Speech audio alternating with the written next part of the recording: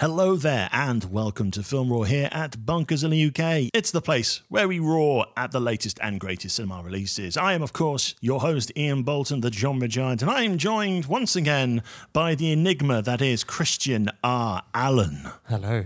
How much of an enigma am I? I mean, you seem to know a lot about my life. What's the most enigmatic thing I've ever done? Or is it too enigmatic? You don't actually know. You like fine Bordeaux wine? I don't know. You got me there, to be honest. Where is my wine? It's just gone one. I'm on holiday, bitch. Oh, fair enough. How are you doing? I'm very good, thank you. How are you doing, my friend? I am doing lovely. Now, just before we do start off, just to remind our listeners, we do have chapter descriptions available in the episode description. So if there's a particular part of the episode you want to jump to today, by all means, have a look at those time codes and enjoy the episode. We are going to be talking about films such as America, the motion picture, Luca, and of course our main review today, which will be Black Widow. I'll also be talking a little bit about Space Jam: A New Legacy later on in the recommendations section of the show, which is just after the main review. So yes, plenty to enjoy this episode. So, going back to you, Christian, how are you doing? I'm very good, thank you. It's nearly the summer holidays. So yes. I'm going to get 6 weeks off. Lovely. I'm going to try to watch as many films as humanly possible. It's the great thing. The sun is shining. It's so lovely and warm. And what are we going to do? Go in a darkened room with air conditioning. We're little troll goblins, okay? We know what we are. I like the sun, but I don't think the sun likes me because every time I go outside, I just end up burning horrifically. It's my greatest nemesis, the sun. It's just no enjoyment, no sunshine for you. Go into your little hobble and listen to your Cure CDs. Oh, wait a minute, it's too hot. I'm melting your Cure CDs. Ha ha ha ha ha. That should have relied on Spotify, obviously. We're not even being plugged by Spotify. Well, we are available on Spotify. And if you're listening to us on Spotify, hello there. Hang on, I've got a Spotify premium account. Let's have a look. We're definitely on Spotify. Let's have a look. Spotify. Now type in Film Raw. Is that one word? 2 words. Film Raw. It should be one word. You've been part of the show. Yeah, it's there. It's there, isn't it? Oh, God. Oh, you got the Fast 9 review and the Hitman's Wife's Bodyguard. Yep, which we had Hugh last episode joining us for. Oh, Army of the Dead. Christian pays a flying visit to Ian's home on this episode of Film Raw to shift through the decaying and its ellipsis. So, there we go. See? Yeah. We're on Spotify. On my journey home, I could listen to myself. Yes. I'm sure that'd be riveting. That would be strangely strange that you just have to listen to your own voice. Strangely strange. Strangely strange. Ian Bolton, you have such a way with words. I've got the thesaurus right next to me. What's your favourite dinosaur? Tyrannosaurus Rex. No, thesaurus. Banter. Is this what this is? Really good banter. I don't know. Good is probably pushing it. Mediocre banter. It should probably be our band name, to be honest. Let's crack on with the main show. Let's crack on with a few mini reviews to begin with, and let's cast our minds back to the recent 4th of July celebrations with America, the motion picture. Finally, freedom has a birthday. Go home to your friends, to your families, to your loved ones. Ready your arsenals. Bring not the weapons you would use to topple men, but the weapons that you would use to topple nations. On this day, America is born. Wow, that was beautiful phrasing, George. Check this out. Teamwork, it makes the dream work. That's leadership. So, America, the motion picture. This is an animated film directed by Matt Thompson of Archer and starring Channing Tatum as a chainsaw-wielding George Washington, who teams with, I'm reading the synopsis and I'm already laughing again at this, with beer-loving bro Sam Adams to take down the Brits in a tongue-in-cheek riff on the American Revolution. Now, I saw this, this came out, I think, at the tail end of June, straight into the American Independence Weekend holiday celebrations. And the best way I can describe this is take everything you know about American history, put it in a blender, blend it, now pour that into a glass, and then add in like shards of DVDs and VHS tapes of your favourite action movies and comedy movies. Put that all in, just mix it all together. Now put that back in the blender, blend it, And then once you've got a nice, moderate, thick, possible texture to that liquid, then put it in the fridge and let it freeze overnight. And when that freezes overnight, you kind of make that into like a slush ice, and you put it in a glass, and you pour in about half measure of maybe a double measure of Jack Daniel's whiskey, and then you add some sparklers, you add some tiny cocktail umbrellas, an American flag, and that is American the Motion Picture. It might not go down well, but it tries, and it might not taste as well as it looks. You're going to get severe food poisoning, my friend. Yeah. Which kind of... Well, I think I tried to sum up America, the Motion Picture. I just have to interject because I have a real problem with your synopsis. You described Jack Daniels as being whiskey. Oh, it's bourbon, I know. It's just awful. I apologise. Everything else seemed pretty accurate. All right, fair enough. But the movie... The movie, yeah. Yeah, so you liked it? Well, I think we both, on paper, when we saw the trailer, we kind of liked the look of this. And I think there were other reviewers out there that highlighted the movie as to, say, Channing Tatum's character in 21 Jump Street. Imagine that character having to do an American history report for class, and it would probably end up something like this. You know, if this movie ended cutting into like a classroom with that scenario, I would have forgiven the movie completely. Unfortunately, it doesn't end that way. And I spent... I was incredibly disappointed, let's put it that way, because I was very excited about this. The trailer's brilliant. And I think the trailer is actually better than the movie. It was trailing. Is that the right word? Oh, yeah. If it always bugs me because trailers come at the end of things, not at the beginning, and you put the trailers at... But that's just being pedantic. Yeah, this film I thought was abysmal. Really, really bad. And all the goodwill I had for it going in dissipated within about 2 minutes.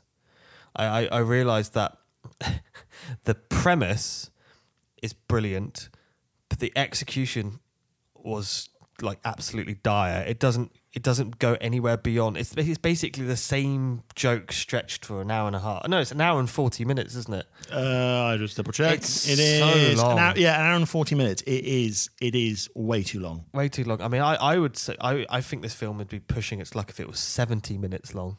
I mean, this feels like this could have made a very good 20-minute one-off Adult Swim special.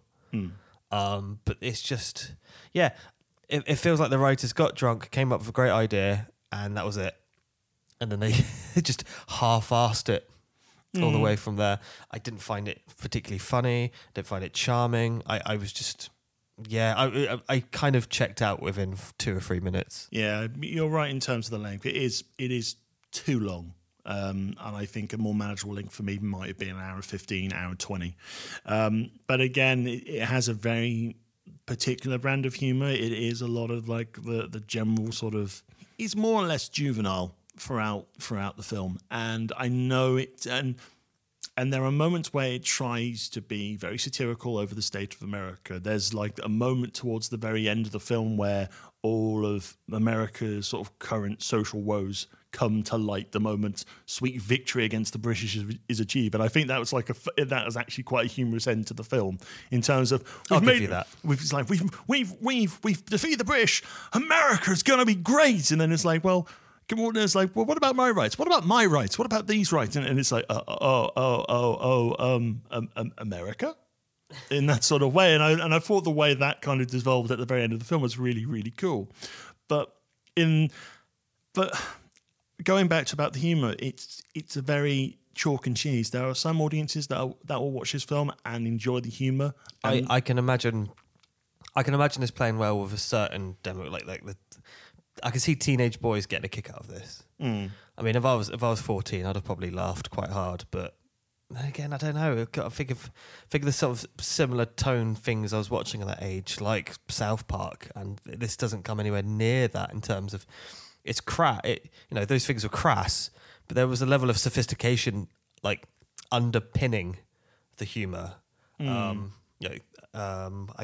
didn't feel that at all with this, and I think that crack at the end is amusing, but that's one little thing after 100 minutes. 100 minutes of puerile garbage. And it's just the jokes don't land, and it's the same thing over and over and over again. Like I found Benedict Arnold in particular quite grating as a character, and it fixated too much on on certain characters. Like it's weird because this kind of comedy would be best served quite fast paced, sort of like bish bash bosh. Like joke, punchy dialogue. But it just stays on characters talking over and over again. It's just stretching out the jokes as long as possible. Yeah. And to the point where it's just not funny. That's it. It's a simple barometer for when judging a comedy movie, but I just didn't laugh at all. And yeah, I mean, to me, I like some of the animation styles. I think character designs remind me of the Venture Brothers quite a bit. Yeah, and there's some moments where the animation is great. There are some moments where it's quite ropey. It's almost scene by scene. Yeah, and I can appreciate as well that they've tried to make sort of interesting takes on American figures. I mean, Thomas Edison is now a female scientist played by Olivia Wilde. Yes, as well, which is a nice little thing. And then they kind of make, obviously they go down like the sort of parodying route of like Star Wars, of making the British like the Empire of Star Wars. You have the king. You have King George, who's played by Simon Pegg, isn't it? Yeah, just pretty much doing a Palpatine, just riding on like a floating throne, and with a murderous soccer ball called Manchester. It's like some of that I like, but again, these are small moments. They're small moments. There's a lot of great ideas, but that's it. There was no thought in the execution. It's just it was very lazy, very lazy. Yeah. I mean, as you can probably imagine, my opinion is very low of this film. I was thinking of giving it 1 star. I think, yeah, we'll wrap this up because obviously we haven't got much more to say on America the Motion Picture. I think for me, I zoned out towards the end a little bit because it's like I tried to keep with it, and again, some bits of humour work, some bits of humour a bit too juvenile for my tastes. So I would say at a push, I'm being generous, 2 stars. So we're gonna compromise 1.5. Yeah, that seems fair. Cool. That seems fair. I mean, on paper, there's a great opportunity there for a really fun film. I think that's what irritated me the most was that I had real high expectations for this. I mean, I'm a huge fan of Archer.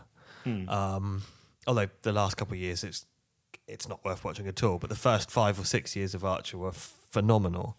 I like this kind of humour. I like these kind of animations. It just Oh well, failed to tick my boxes, really. Unfortunately. Oh well. So America, the Motion Picture, gets 1.5 stars here on Film Raw. Right, it's not as bad as Artemis Fowl. This is true. High praise indeed. This is true. It's not as bad as Artemis Fowl. Is that like our... I think that and Coffee and Kareem. I totally forgot about that film. That was abysmal. Strangely enough, Coffee and Kareem was also a Netflix film, just like America the Motion Picture. Netflix can make good films. Yeah, they can do when I think they've picked up the right sort of films. Because again, I think more or less Netflix is not necessarily studio half the time. It's more like picking up the rights and so forth. I think they are making a few more originals. I mean, we got Red Notice towards the end of the year with Dwayne Johnson, Ryan Reynolds, and Gal Gadot. Yep, which might be fun. I'm willing to give that a go. Who knows? But yes, let's cross the void from Netflix over to Disney Plus, and we're going to stay with animation as we talk about the recent Pixar release of Luca. Here's a clip.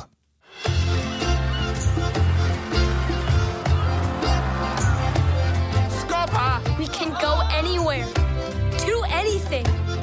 We just gotta stick together. We underdogs have to look out for each other, right? Underdogs! This is gonna be the best summer ever. We'll ride down every road. See the whole world together. It'll be amazing.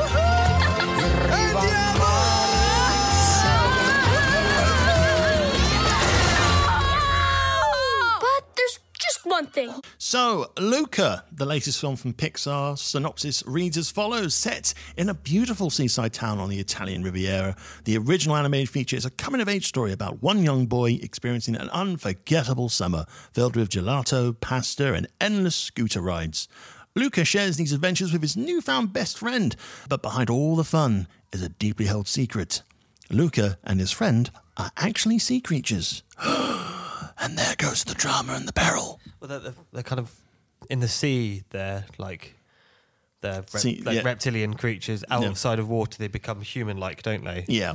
So I don't know if there is a name for that in like mythology. That probably is. Probably but technically, sea creatures or well, merman, seaman. Let's call them Pixar fodder. Pixar creatures. Pixar creatures. There we go. So yes, Luca didn't get a cinema release, went straight to Disney Plus. Obviously, I think it was due to get a cinema release, but obviously COVID put an end to that. Yeah. And the first things first, in terms of in general Pixar films, this is gorgeous to look at. This is a beautifully animated film. I completely agree. There were moments where I forgot I was watching an animation. Some in particular details of like fields and the sky. It was just quite. Yeah, it's breathtaking, absolutely breathtaking, and I loved the character design. It's been an interesting journey for 3D animation over the last 20 years to how do you actually animate humans or humanoid creatures. Humanoid creatures? I've been watching too much Star Trek, obviously, but I haven't liked the hyper realistic approach of like Zemeckis. I will always find Polar Express the creepiest of experiences. Have you not seen Beowulf? I didn't take to that as well. With Ray Winston. Oh God, as Beowulf. We'll talk about Ray Winston later on. But carry will on. we? With Black Widow, we will. Was he even in it? We'll discuss later on. But let's focus on Luca. Let's stick with this. I mean, I like the direction. I like the sort of the look of the people in this film. I thought it was quite fun. But that's all the only real praise I can give this film is in terms of aesthetics. If I'm being perfectly honest, this didn't feel like a coherent narrative to me. It felt like 5 or 6 different ideas thrown at a wall, and every 10 or 15 minutes or so, it becomes a different movie with the same characters. And it's the overriding plot, if you can say there's an overriding plot, that sort of brings it together at the end, is so thin. Is it just like the bike race rally in the town? I mean, this does not feel like it's Pixar quality. Yeah, I think considering we've just come off the back of Soul, and which was excellent. I've still yet to see Soul. Actually, I would thoroughly recommend it. I think for me as well, it's like this is the thing, and I'm going to touch on this a little bit when we move over to Black Widow. But there's sometimes when you have an oversaturation of a particular brand of film or something like that, things just kind of they don't feel special anymore, or they just feel kind of generic. And I think my approach sometimes with Pixar films isn't because I don't want to see them. It's just that they're not grabbing me. They're not grabbing me straight away. So I guess unless we weren't covering it for Film Raw, I wouldn't necessarily be going out my way to watch Luca. I feel exactly the same way. But and I think to a degree we've really been spoilt by the levels of storytelling that we've had with Pixar. Look at the Toy Story series, look at The Incredibles, look at WALL-E, look at Ratatouille, and Monsters other shows, Inc. Monsters Inc., Finding Nemo and stuff. There's been some extraordinary storytelling there. Up as well. I would be a loss not to mention Up, because Up is one of their pinnacle moments. And it's not like it's not like they're still capable of producing great movies. I mean, it's about 3-4 years old now, but I think Inside Out is the best Pixar movie. Oh yeah, Inside Out. I thought that was an incredible achievement. I just find it very odd that the same studio can give us all those films you just listed, also produce this. Yeah. They've had a few misfire. I mean, like Cars 2 was objectively terrible. I have avoided the Cars film. I think the first one is underrated. First Cars is fine. I think it's good. I think the difference between Cars and all the films you listed is all the films you listed are definitely bona fide classics, like 5-star movies. Cars, if I'm being generous, is 4 stars. I think my problem with Cars is basically when, and this is from my early cinema managing days. I remember we actually got visited by a representative of the Disney Film Studios, just their sort of local field agents to promote and get you all the marketing materials. And they just basically sat there saying, oh yeah, the only reason they're making Cars 2 is because the toys for Cars 1 sold ridiculously well. And it's like, great, so this is clearly a cash cow cash in rather than actual storytelling being done. It's completely true, because I worked at Toys R Us at the time when I was 18, 19, and my gosh, those Cars toys, just endless. Like, they were selling more than Star Wars easily, anything like that. I mean, it's business practice, isn't it? Yeah, they need to make money. But at least, I mean, I haven't seen Cars 3, so I can't give an opinion of that. I hear there are better things. I hear Cars 3 is better, but it's still... It's, not the standard. We're going back to Luca. I'd put this more in the same category as The Good Dinosaur, which I thought was quite a fine-looking movie, but the plot was non-existent. Here it's just a number of ideas that are just so thinly stretched, and there's a lot of logical inconsistencies in the narrative as well. Like the main character's mother is terrified of the idea of them going into the surface. Never explain why. Yeah, it's just like a weird, thoughtless rehash of Finding Nemo. But with Finding Nemo, you have a legitimate reason why. Oh no, you're with Merlin the whole way through that movie. Yeah. Marlin, sorry. You're totally with him, even though Nemo's right. In order to want to, like push boundaries and like develop his own personality and move on. You're totally with his father throughout the whole movie because of the incredibly traumatic that scene, that first 2 minutes, man, of Finding Nemo is so brutal. Yeah. It's more brutal than RoboCop. Yeah.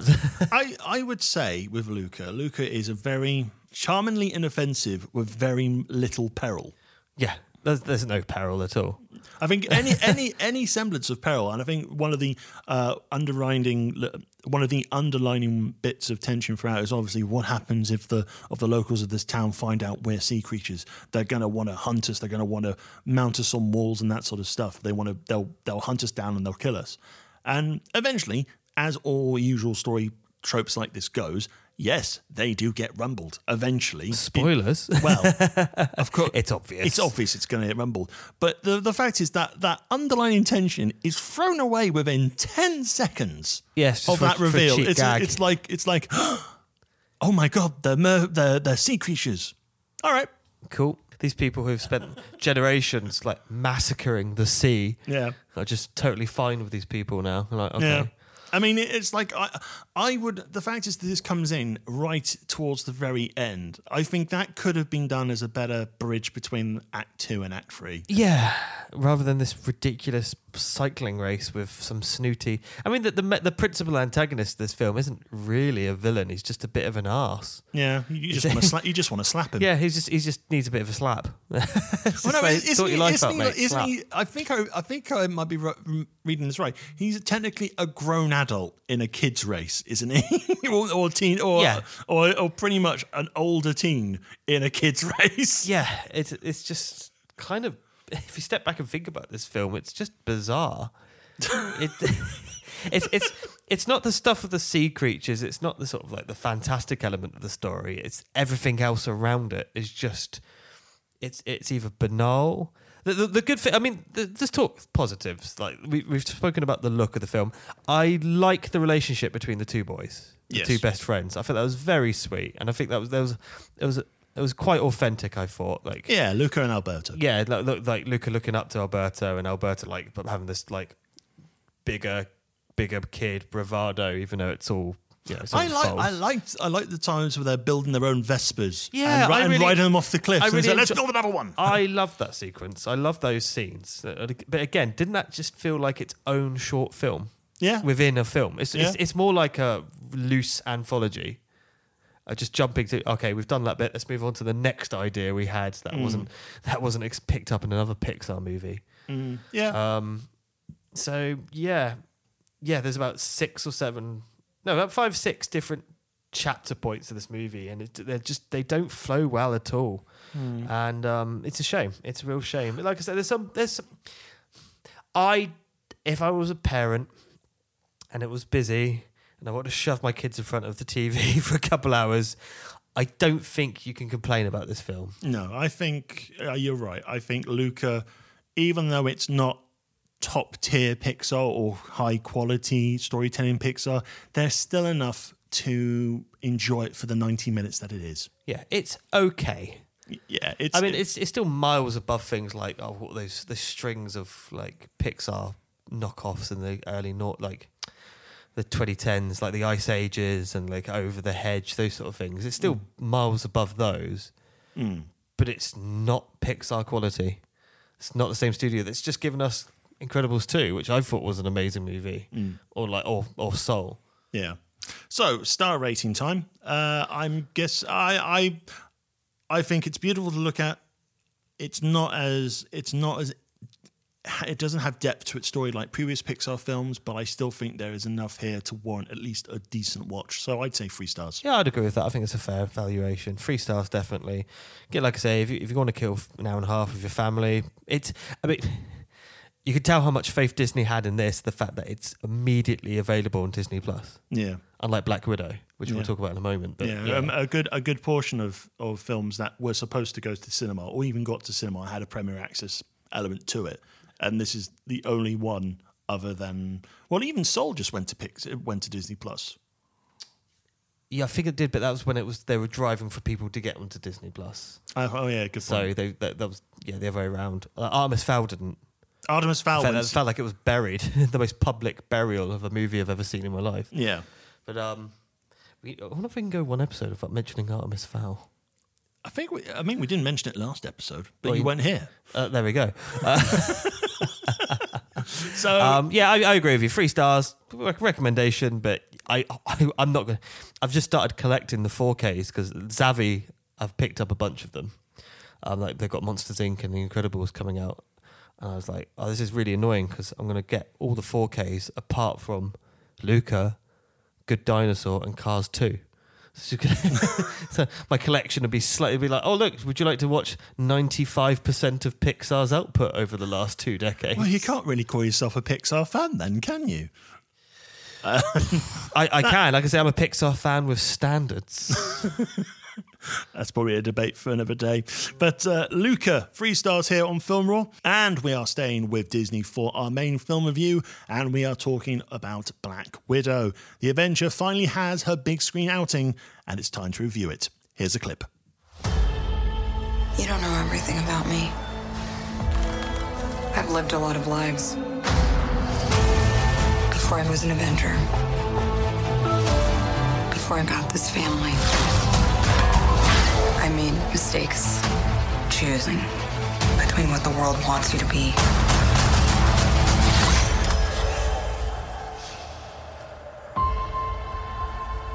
and who you are.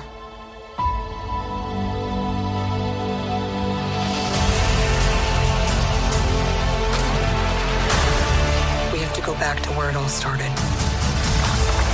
Where did you think I was all this time? We have unfinished business. My girls are the toughest girls in the world. I'm sorry. We had our orders and we played our roles. It wasn't real. It was real to me. To me, you were everything. Bring her home. Put your seatbelts on. She's such a mom.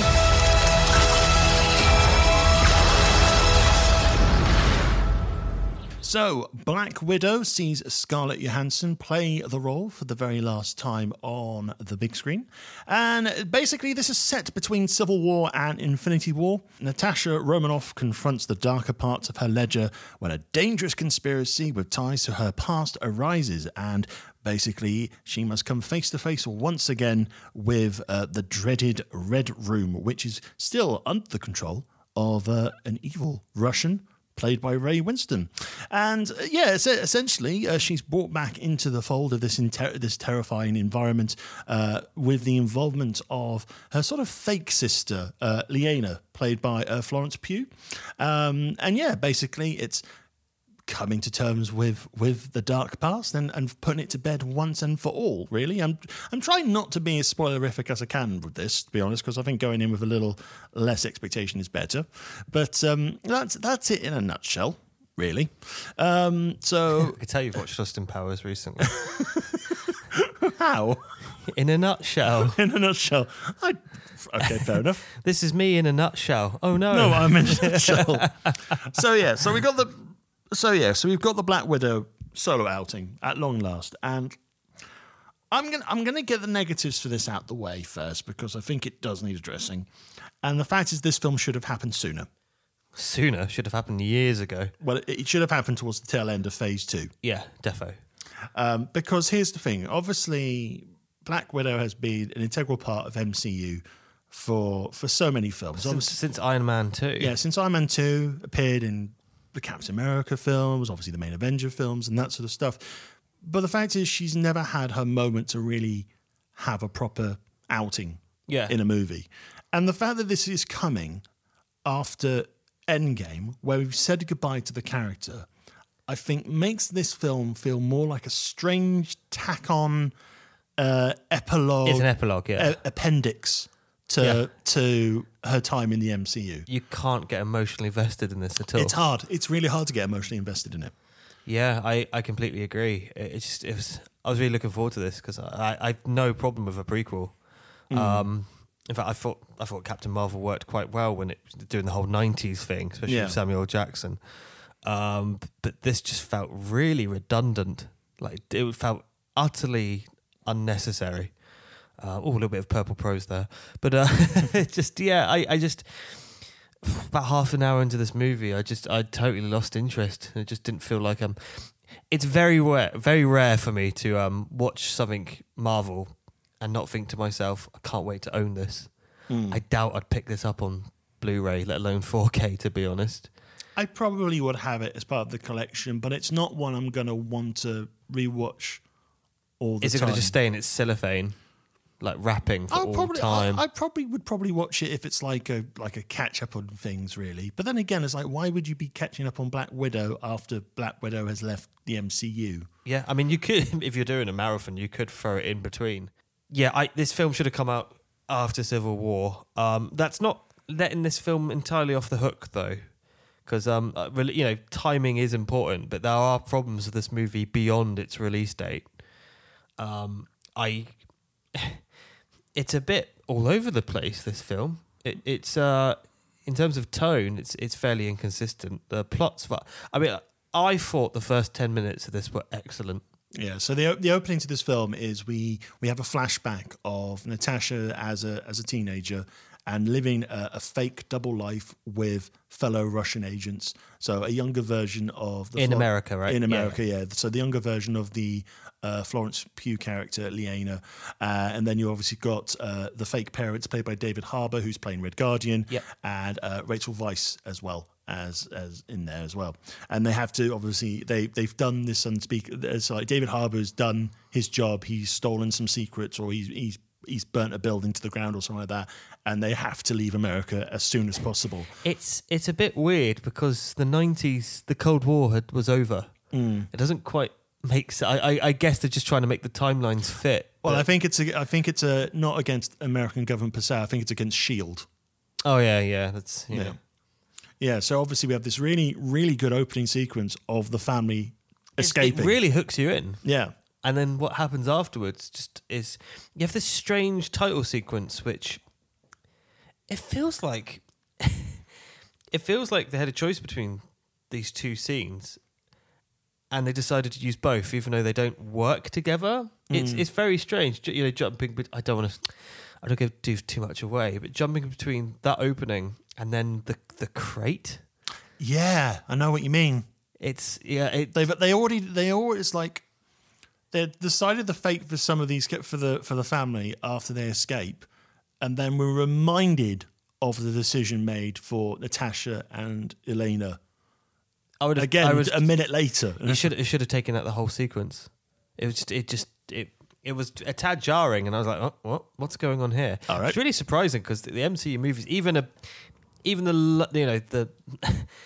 the more how can I put it, the less good ones, they flow fairly well. I mean, it took me out a little bit, and then I just found that the plot just didn't really make much sense to me. I mean, what? So Natasha's journey begins. She receives some vials, and these vials are like an antidote to a mind control process that's effectively enslaving the other Black Widows. But she's given it without a note. And so she goes back to the person who gave it to her, who's angry that she came back to her when she was meant to hide it. Well, if she was meant to hide it, why didn't you tell her she was meant to hide it? It's logic. It's rubbish. It's just it feels like the Bourne Identity, but dumb, really dumb. And the Taskmaster villain who attacks Black Widow fairly early on, it's like 15 minutes in. Yeah, about 15 minutes in. Has no interest in killing her. And I'm like, why? It doesn't make sense to me. Like the Taskmaster allows Natasha to survive. Yeah. It's just there's a lot of inconsistency in terms of the inner logic of this world. And there are lots of set pieces in this film that are there because it feels like they're there because they have to be there, as opposed to serving any real purpose for like the journey of these characters. Like when Natasha's reunited with her sister, and they immediately have a fight sequence. Which for no reason. It's just, they just fight because. In fact, like I tell you what, actually, what's happened to this movie is that in the time between the period when this movie should have been made and this movie has been made, Killing Eve's come out. Yeah. And I love Killing Eve, or at least the first season in particular. But that's clear that this film has been heavily influenced by that to its detriment, because it shouldn't have been this kind of movie. Does that make sense what I'm saying? Yeah. Stuff happens and I don't know why. That's fair enough. I mean, going back to the villain side of things. So obviously we have Taskmaster as a villain, and we'll get to Taskmaster in a second. But we have Ray Winston playing. He's playing Dreykov, who is the head of the Red Room. How long is he in the film for? He's in it for he's in pretty much a good portion of the tail end. So he's like in the third act. Is he really there? Well, here's the thing. This is where I'm going with my point here. The fact is, we've been treated to some really good Marvel villains over the last couple of films. In particular, like we've Thanos, Killmonger, Mysterio as well. Oh yeah, I love Mysterio. And here comes Ray Winston, as you know, Ray Winston, the Russian Ray Winston. And it's like, unfortunately, he's good in other films. He's good in other projects. He just feels like he's just been brought in to fill a role which is boring as hell. Any actor could have played it. Yeah. It's similar to Christopher Eccleston, the way he was criminally wasted in that was supposed to be Mads Mikkelsen. Really? Yeah, Mads Mikkelsen was originally cast as Dark World, but then he had to drop out, and then he got wasted in Doctor Strange because he's only in that for about 5 minutes. Yeah. But So it's like after they managed to strike gold with your Marvel villains for once, with Killmonger, Thanos, and Mysterio, you kind of think, oh, cool, we're going to have a nice sort of renaissance of these cool villains. They've gone back to their old ways, haven't they? And the thing that just strikes me and is very jarring with Winston in this film is what accent is he trying to do in half these scenes? It's like sometimes it's, oh yes, I'm Soviet Russia, and then it's, hello, I'm Ray Winston. Bet with Bet365. It's the responsible way to bet. And it's like, and then it goes into like strange Ray Winston America, and it's like, make up your bloody mind, please. But it just shows how boring of a villain. Oh, and it's even really. It's just there. He's not. I don't. I mean, totally. I think you're right. Totally wasted. Bizarre accent choices. It's just you kind of possibly the most forgettable Marvel villain. Which is saying something because some of the ones from the first phase. What, Mickey Rourke as Whiplash? Yeah, I thought it was alright actually. I think Iron Man 2 is underrated, but it must have Bud. Bud, bring me Bud. Like I know he thinks he did. They did him wrong in the edit, but yeah, I think Iron Man 2 was okay. But yeah, so we have Dreykov, and then we have Taskmaster. Now, for the Marvel Comics fan, Taskmaster has not necessarily a big amount of history, but there's a lot. They're more. Very popular, aren't they? In the comics. Yeah, Taskmaster is very popular in the comics in terms of this villain is a former he's a mercenary who excels at combat skill training. So basically, he's able to mimic people's fighting skills and so forth, and they kind of bring that across here for Black Widow, and I can guess to a degree, I can understand why they've brought this character in. They're obviously adding something to Natasha's backstory, and I'm not going to go too far into it because it does tie to an important part of the backstory she's trying to correct here. Just to interject, what Ian's talking about, and again, I'm not going to spoil it, but you will work out immediately what's going on. Yeah. like my fiance, she did like 20 minutes of the movie, and went, oh. Just yeah. But yeah, so I can understand they brought Taskmaster in, and with some Marvel characters, they have retooled them a little bit to fit them in their universe, and that's fine. There's a difference between retooling for an adaptation and then just giving us a completely different character with the same name. Yeah, I mean, to the point where they bring. I mean, I understand the anger for the Mandarin in Iron Man 3, even though the real Mandarin's going to be in Shang-Chi, yeah. So that's interesting. This is just... I'm not even that familiar with Taskmaster in the comics, and even I was like, who the hell was this? You can't it's built... Taskmaster's been built up as this is like an ultimate fighting machine. Basically, no one can stand up to Taskmaster. And ultimately, it's like, oh, this is what Taskmaster is. And it's like, oh, all right. And I think for fans of the character and fans more familiar with the comic lore, they're going to feel a little bit shortchanged by this. Yeah, I mean, it's even if you're not that hot on that particular character, it's still very underwhelming as a character. I mean, there was a lot. There's a lot of talk about who's wearing the mask in Taskmaster. It's like, could it be like Hawkeye and stuff like that? But the moment you know it's set between Civil War and Infinity War, you know it's definitely not Hawkeye. This is another problem. Actually, this is probably a bigger problem, and then just reflects the nature of the MCU being it's not a group of films, it's a TV series. It's an anthology TV series that happens to have a Hollywood budget and is screened at the cinemas. They've been promising us Budapest, and we still haven't had Budapest. No, we had a bit of Budapest, but not the Budapest. No, this film is not the story that they've been hinting at for years. Yeah. And they know what they're doing. They do plan these movies years in advance. And they haven't given us what, as fans, we were expecting. I thought we were going to get a film that was set before Iron Man 2. I thought this was going to be an actual prequel, not awkwardly shoved in, I don't know, so we have Civil War 0.5. It's like we have to explain what Black Widow's been doing between these two films. You didn't have to, though. She went off and did that. You didn't need to tell that story. The story they should have told was the story they've been alluding to for the last 12, 13 years of like her and Clint in Budapest. And that just doesn't... That's just the direction they didn't take the story. And I feel it's just an absolute waste of potential. And, I mean, I don't know if it's a case of like worrying that there's too much expectation now. They can never meet expectation. Oh, I think we'll never know what ideas were sort of rattled around for the movie, to be perfectly honest. I mean, that it is what it is, sadly. Yeah. I'm critiquing a film that doesn't exist. It's like, why isn't this film existing? I want to review this film. But I do feel it's a legitimate point, though, because it does feel like that's what they were setting up. Yeah. And I think they were building excitement. Or maybe we just all mistook, like, just a throwaway gag about Budapest. I don't know. I mean, there's still some things to kind of enjoy with Black Widow. I think the core chemistry between Johansson, Pugh, Harbour, and Weiss is very entertaining. I think I agree with you, but one last negative point: David Harbour is again, he's criminally wasted in this film. He's just a bumbling joke.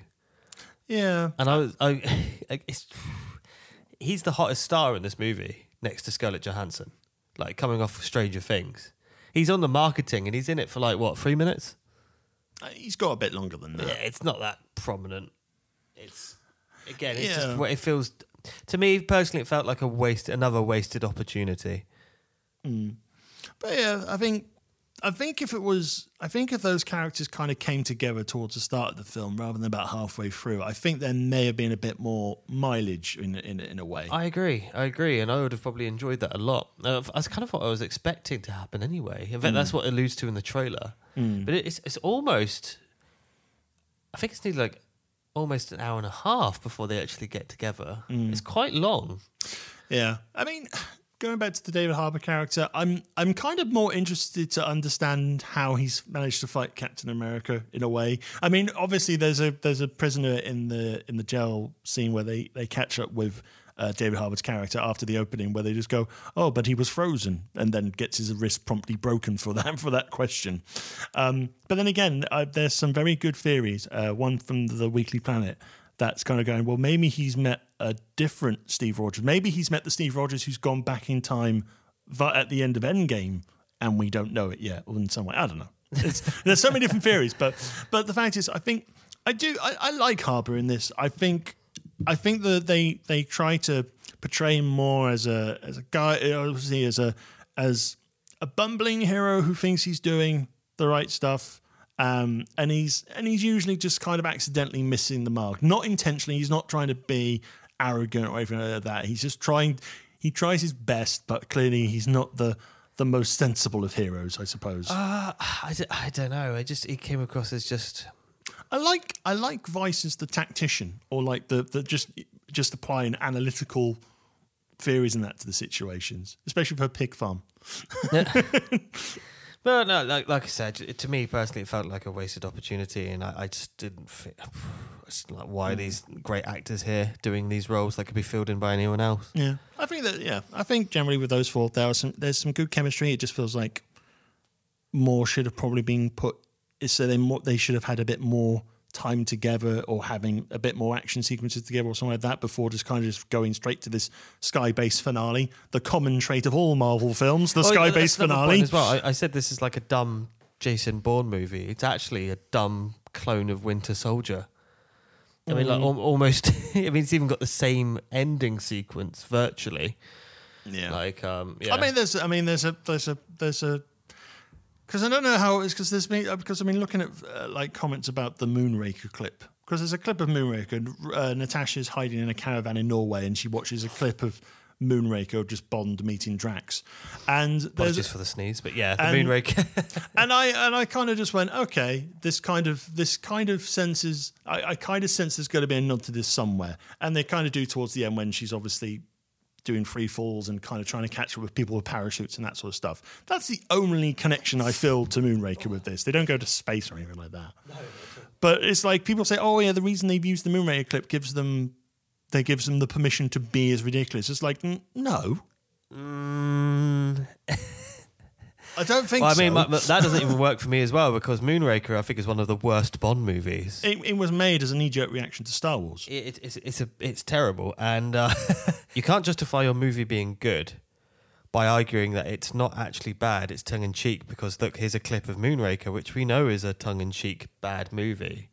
I mean, like, that's not quite how it works. I mean, have higher aspirations. There's a clip of The Prisoner in The Matrix. The Prisoner is one of the most cerebral, intelligent, fascinating, like brilliant science fiction programs of all time. And the Matrix, the Wachowskis saw that and thought, yes, that's where we're going. We want to create that level of greatness. And this film goes, Moonraker, innit? It's like, really? I mean, not even a fun Roger Moore movie. Like, I don't know, is there a fun Roger Moore movie? They haven't aged very well at all. Those ones. Live and Let Die is a good Bond That's movie. a good one. That's a good one. I'll give you that. Spy Chris- Who Loved Me. Spy Who Loved Me, Yeah. yeah. I mean, they got. I think Moonraker was the peak of Bond getting really stupid before they brought it back down to earth. yeah. Before they brought it back Literally down. so. Yeah, for Your Eyes Only, because then they kind of went grounded and then started getting stupider again. And then Timothy Dalton came in and went, no, serious Bond. Thank you, Timothy Dalton, for saving the franchise. Anyway, so with Black Widow, I'm going to touch on this before we wrap up on Black Widow as well. It's like I saw the film on a big screen, and I came out and I just kind of had a feeling it's like, have I watched a movie? Have I watched like like cinema in a sense? Because the fact is we have so much Marvel content from Disney, which for Marvel fans, great. Not knocking that at all. But because they have the same style of budgets and the same aesthetic and so forth, they just visually they don't feel special to me right now. I think the only two Marvel films at the moment that are coming up that I feel have something special to them is Shang-Chi, because that looks quite nice. It feels different. It feels different. And Eternals as well, because it's Chloe Zhao. And it's just, again, she's gone for those like sweeping camera shots we saw in Nomadland. But again, I can't Eternals. I can't judge because the trailer just didn't give you anything. Normally, I complain that it give you too much. Here, I felt like it didn't give anything at all. Yeah, I'm looking forward to Ten Rings because I just love the idea of a kung fu Marvel movie. It's just a great idea. but I'm just I don't know. Since Endgame, I'm being constantly underwhelmed. The only exception, I really enjoyed Loki. You're halfway through Loki, aren't you? Yeah. I would push through. I think Loki is excellent. WandaVision, strange morality to the piece, and I think it just kind of felt it was a bit too long. The Falcon and the Winter Soldier, as I touched upon earlier, I didn't quite get it. I don't think it knew what it was trying to do with itself. And Black Widow just feels completely superfluous. it feels like you don't necessarily need to watch it. Not at all. Not at all. Which feels very harsh for a Marvel, because usually with a Marvel film, you would probably have to watch it or watch it to understand a certain element of a character. Whereas this, it's like by the end of it, we're setting up for another upcoming Disney Plus show. Setting up for Hawkeye. Yeah. Which is like, great, fine. You don't need to set up Hawkeye. It's Hawkeye's set up. I mean, if Hawkeye came out first and kind of went, how's this character come about? How have they got involved? And then you link it to Black Widow, and you go, okay, that kind of makes sense. But again, the problem still is you're releasing a film about a hero who is dead. Yep, it's too late. Too little, too late. The film is not, if this film had come out at that time, it still wouldn't have been particularly well received, I feel. But at least it would have been in place. Yeah, I totally take that on board. Yeah. I think you're right. Star rating, If I'm generous, I'd give it 3. I'm leaning towards 3. Yeah. I mean, it's like, I don't feel it is the worst. It's like, I don't feel as bored as, say, The Dark World, but it's like there are bits that I did enjoy Black Widow in terms of like some of the humor, the chemistry and stuff like that. But when you put it against the grand scheme of some of the action sequences and some of the overarching story with the Red Room, it's just missed opportunity. Yeah, I completely agree. I would say this is, for me personally, probably the 3rd worst MCU movie. Well, the other two. Incredible Hulk and For the Dark World. I have a soft spot for Incredible Hulk. But it's mostly because of things like Tim Roth going in to chew up the scenery, and even Tim Blake Nelson becoming the leader, and we've yet to see the leader now in the MCU. But that's not going to happen. There's been like, how many plot points have the MCU set up and not actually... This is true. Yeah. This is true. Anyway, do let us know your thoughts on the films we've covered in the show today. filmraw@bunkerzilla.co.uk is the place to send them. Right, let's do a quick round of recommendation time. So, Christian, floor is yours for your film recommendation of the episode. My film pick this week is the 2019 film The Lighthouse, starring Robert Pattinson and Willem Dafoe, who make a lovely old couple. It's directed by Robert Eggers. I believe it's the first film of his I've actually seen. And, oh boy. First off, my usual warning. If you're not a fan of the horror genre, then you should probably avoid The Lighthouse like a boat trying not to crash on the shore, really. Just put away. Just get in your tugboat and put away. It's a strange one. It's one of the most claustrophobic movies I've ever watched in my life, and clearly that's the intention and brilliantly realised. It's just so tense and uncomfortable, very dark. The striking black and white cinematography is exquisite. It's there are moments where I'm struggling to see what's happening, but the black and white cinematography, it really helps with the claustrophobia that's installed in the audience, because it's very selective of what you can actually see. Sometimes the entire frame is black with only like the white highlights of the two central figures, just like almost on the edge of reality, and it really complements the state of mind these two characters go. Basically, they're two lighthouse keepers. The old, sort of like the old stereotypical superstitious sailor, played by Willem Dafoe, and he's brilliant in it. His accent is wonderful. I wasn't sure if it was like it's kind of like a New England variant of a Cornish pirate. And he does it very well. And Robert Pattinson, he's sort of like the young man who doesn't quite like being told, bossed around by this old fool. They dislike each other from the start, and then they're trapped on an island with each other for God knows how long.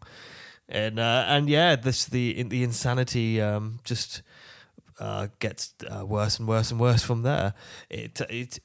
I'm still not entirely sure if the film is supernatural or not. It's reminiscent of Kubrick's realization of The Shining, and it seems intentionally ambiguous. Sort of like you're left to make up your own mind. But the supernatural scenes and the more grounded psychological horror are very effective and complement each other really well. I would thoroughly recommend it. It's not the easiest movie to watch, but it is excellent. And it's just, I can't think of another movie quite like it. It's very distinct. It very much feels like its own thing, at least in recent years. I'm not sure if it's available free on streaming services. You'll have to rent it, but you can find $2.50. Just don't have a coffee at Costa or Starbucks. Other coffee shops are available to ignore. But yeah, that's my recommendation for this week. I've just finally got around to watching it because it made a big splash a couple of years ago, but I'm not sure how much it sort of like permeated popular culture per se. So there you go. Lighthouse, available on all good streaming services and, of course, physical media right now. Oh, yeah, the Blu-rays. Get it on Blu-ray. Yes, nice physical media there. So I have ventured out to see Space Jam: A New Legacy. Is that also a psychological / spiritual No, horror movie? No, it is the very long overdue follow-up sequel reboot to obviously the Michael Jordan Bugs Bunny cartoon, which we reviewed on Film Raw like a year ago. I think we were kind of nice. We were nice to it. We gave it, I think, 3 stars. I think it was a very generous 3 stars. Well, because it was celebrating the 25th anniversary. Yeah. Yeah, so Space Jam: New Legacy. We've now got LeBron James in for Michael Jordan, and LeBron James gets sucked into a digital world run by Don Cheadle, along with his on-screen son, not actual son, on-screen son. That's why I just clarify that in case people think it's his son. No, on-screen son. And basically, the computer algorithm played by Don Cheadle wants to be recognised. He wants to have his moment in the sun. He wants to be acknowledged for being able to create lots of great digital things with the Warner Brothers catalogue or universe and so forth. He hopes to use LeBron James's popularity to get him there. But when LeBron James has kind of said no, gets a little bit angry and decides to challenge him to a basketball game. And the only people who are willing to team up with him, or basically the team he's put them with, is the Looney Tunes. And when LeBron meets the Looney Tunes for the first time in this sort of serververse, they've all buggered off into other worlds and left Bugs Bunny all by his lonesome on a planet. So they go off into various different, not Marvel films, they go off to various different Warner properties like Mad Max, Casablanca, Austin Powers, all that sort of stuff to reassemble the Toon Squad. And then they have this massive game of basketball, which is a game based on the Sun's own creation, because the little conflict before we go into this digital world is that LeBron James is trying to push his son to be the best, the best next generation of the LeBron James name in basketball. But all he wants to do is invent video games and go to E3. So in an effort to try and drive a wedge between father and son, Don Cheadle decides, you know what, let's make a proper version of this game. We'll invite half the Warner Brothers fictional characters to watch, and we'll invite another half of like real people, and we'll pull them into the digital world. And quite simply, if Don Cheadle wins this game, he gets to have the recognition, but also LeBron and all of those people sucked in stay in this digital world forever, and the Looney Tunes get deleted. If they win, everyone gets to go home, all that sort of stuff. So, yes, very kind of interesting stakes. It's basically your usual Oscar bait kind of narrative.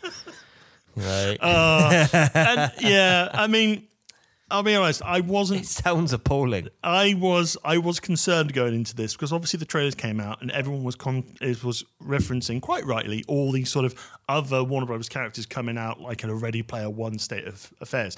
Actually, when it comes to the actual basketball game itself, the audience are just there watching. There's no sort of Looney Tune character falls out into the audience and gets like attacked by Pennywise or like a Batman villain or something like that. They are just there watching, and it's actually quite fun because you kind of occasionally look in the background and you can see like Lion-O from the Thundercats, original Lion-O design, kind of doing like a fist bump in the air, or you just sort of see the Warner Brothers and the Warner sisters sat on a spaceship just watching as well. It's very surreal, but the fact is, when it comes to the game, they stay as spectators, and that's a good thing.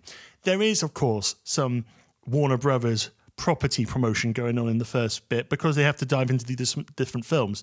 So they go into Mad Max Fury Road to pick up Wile E. Coyote, who is pretty much ready to go witness me. He sprays on the chrome, all shiny in chrome, before he sort of dives after the Roadrunner, all that sort of stuff. They even go to like DC Animation Land, it all in the Bruce Timm style, by the way, as well. So like Superman animated series, Batman animated series, and that sort of stuff, to pick up Daffy Duck, who's trying to become Super Duck by hijacking a train and kind of trying to become a hero and failing miserably at it. So there's a lot of these things. This whole getting the crew back together thing sounds quite funny. Does it actually work? Some of it, the DC bit works. There's actually where they go and pick up Lola Bunny, who's trying to become an Amazon in Wonder Woman. Okay, but it's done like a comic book style. So it's not like they've just basically redone Wonder Woman 1984 or something like that. I have no interest in this fight. I just find it rather amusing. But is she less sexy? I can't believe I'm saying that. So is she less attractive in this film than she was in the first film? Because I saw some outrage amongst a very niche group of people on Twitter, which Lola Bunny just seemed the same to me. So it's like Are you aware of this argument? Yeah, I'm aware of the argument, but it's like, well, they don't sexualize her at all in this. Right. Which is fine. I don't get the desire of this. They treat Lola Bunny as an actual kind of character in a way. Doesn't get enough opportunity to showcase the character a bit more, but I think generally when it comes to the actual game, a lot of the Looney Tunes get a little bit sidelined. So they have little moments, but is it mainly the Bugs show? It's not even the Bugs show. Well, who's the main star? It's still LeBron James. It's like here's the thing, because they've changed the stakes around. The focus is more on LeBron James than it is the Looney Tunes. Because in the first film, it's like Looney Tunes must win, or they're enslaved by the alien played by DeVito, isn't it? Yeah, by DeVito. But in here, it's basically LeBron has to win, or he stays in that digital world forever. In a way, and it's like, so I can understand that for a while, but I think for those going to watch for Looney Tunes, I think they'll come away thinking that they didn't do the Looney Tunes enough justice. I mean, don't get me wrong, there's still little moments. There is a brilliant halftime team talk from Sylvester, which has the joke of the entire film, and I'm not going to spoil it here. But basically, if it's enough to make Daffy Duck write down trade Sylvester on the coaching board, it's definitely something to behold. But other than that, it's not a terrible film. It's not a good film. But I think there are certain audiences that will probably enjoy it. I think if you're a diehard Space Jam original, this probably isn't going to please you too much. I hadn't realised that Space Jam had developed this sort of cult sort of like fan base over the years. I mean, the resurgence in merchandise recently as well has been. Yeah, I think in the screening, took me by surprise. To be honest, screening I went to, there was already a couple of like teenagers and stuff wearing like Goon Squad jerseys and Team Squad jerseys and stuff like that. So there is this fan base for it. I think the younger fan base will probably enjoy this more. This is more like Space Jam for the Fortnite generation. Okay, so it's by the sounds of it, feels like a soft reboot in a way, rather than a sequel per se. Yeah. I mean, they do allude to the fact I have no investment in this fight. What's in this film? They do allude to the fact that they've done this before in like some odd moments. It's like, so you want us to sort of help you win a basketball game? That sounds awfully familiar, in a way. So, but yeah, if I had to get this a star rating, part of me wants to give it 3, but then there are bits that don't necessarily work for me, so I may pull back to 2.5.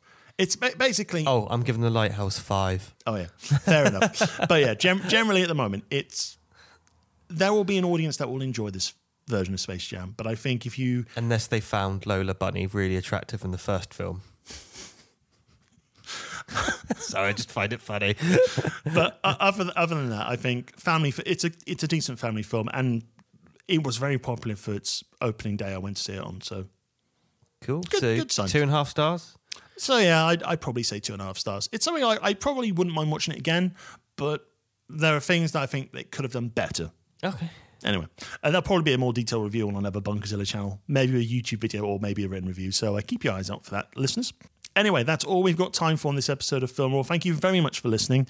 As always, you can follow us on Facebook, Twitter, and of course Twitch with Bunkerzilla UK. And if you want to drop us your thoughts about any of the films we've talked about or covered in the episode, filmraw@bunkerzilla.co.uk is the place to go. So until next time, thank you very much for listening. I've been Ian Bolton, joined by Christian R. Allen. Matt Hancock's a furry. And on that bombshell, we'll see you soon. Keep it cinematic.